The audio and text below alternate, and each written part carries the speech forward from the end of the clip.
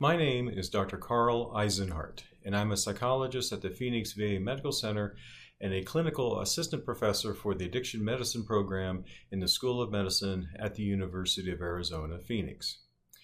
The materials I will be discussing for this module were used in the Counseling and Psychological Services program at St. Mary's University of Minnesota. The course was titled Evaluation Methodologies, and it was part of the university's master's degree program in psychology. The course examines a variety of evaluation methodologies to assess the effectiveness and impact of a range of clinical interventions and other programmatic services. The course outcomes included teaching students to critically evaluate and utilize information from existing research literature, implement and evaluate best practice guidelines, and design original evaluation projects, the latter of which included the selection and use of psychological tests. It was this last learning objective that the materials in this instructional module were used, for students to learn to evaluate psychological tests that may be used in a program evaluation project. In doing this assignment, the goal is for the students to learn the characteristics of a high-quality test, identify problematic aspects of a test, and to think critically and objectively about psychological tests and assessment in general. This evaluation assignment uses a published framework of 13 dimensions to grade selected psychological assessments for a specific use. This framework examines 3 dimensions: psychometric strength, scope of the test, and administration issues. The first dimension, psychometric strength, represents must-have features of any test, such as documented reliability and validity.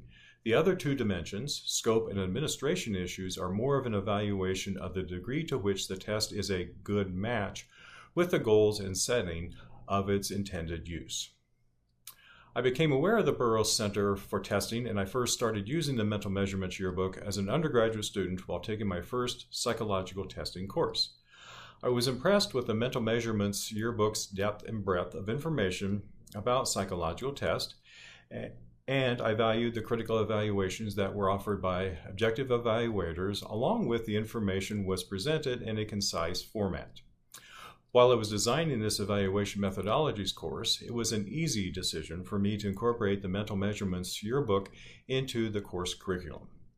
For the students, in addition to learning about the components of psychological tests, it provided a structure they could use to evaluate psychological tests and to encourage them to think objectively and critically about the test that they were considering using. The students appreciated the assignment structure in that they were provided with the specific test characteristics to evaluate, such as reliability and validity. They also liked that the Mental Measurements Yearbook was readily available on the school's website. And they found the assignment to be challenging and applicable to other areas of study. This assignment could be modified for different educational settings by requiring the incorporation of research articles along with the Mental Measurements Yearbook reviews into the test evaluation process, or using the framework to contrast different tests that assess the same dimension, or identifying and differentiating between well-constructed versus poorly constructed tests.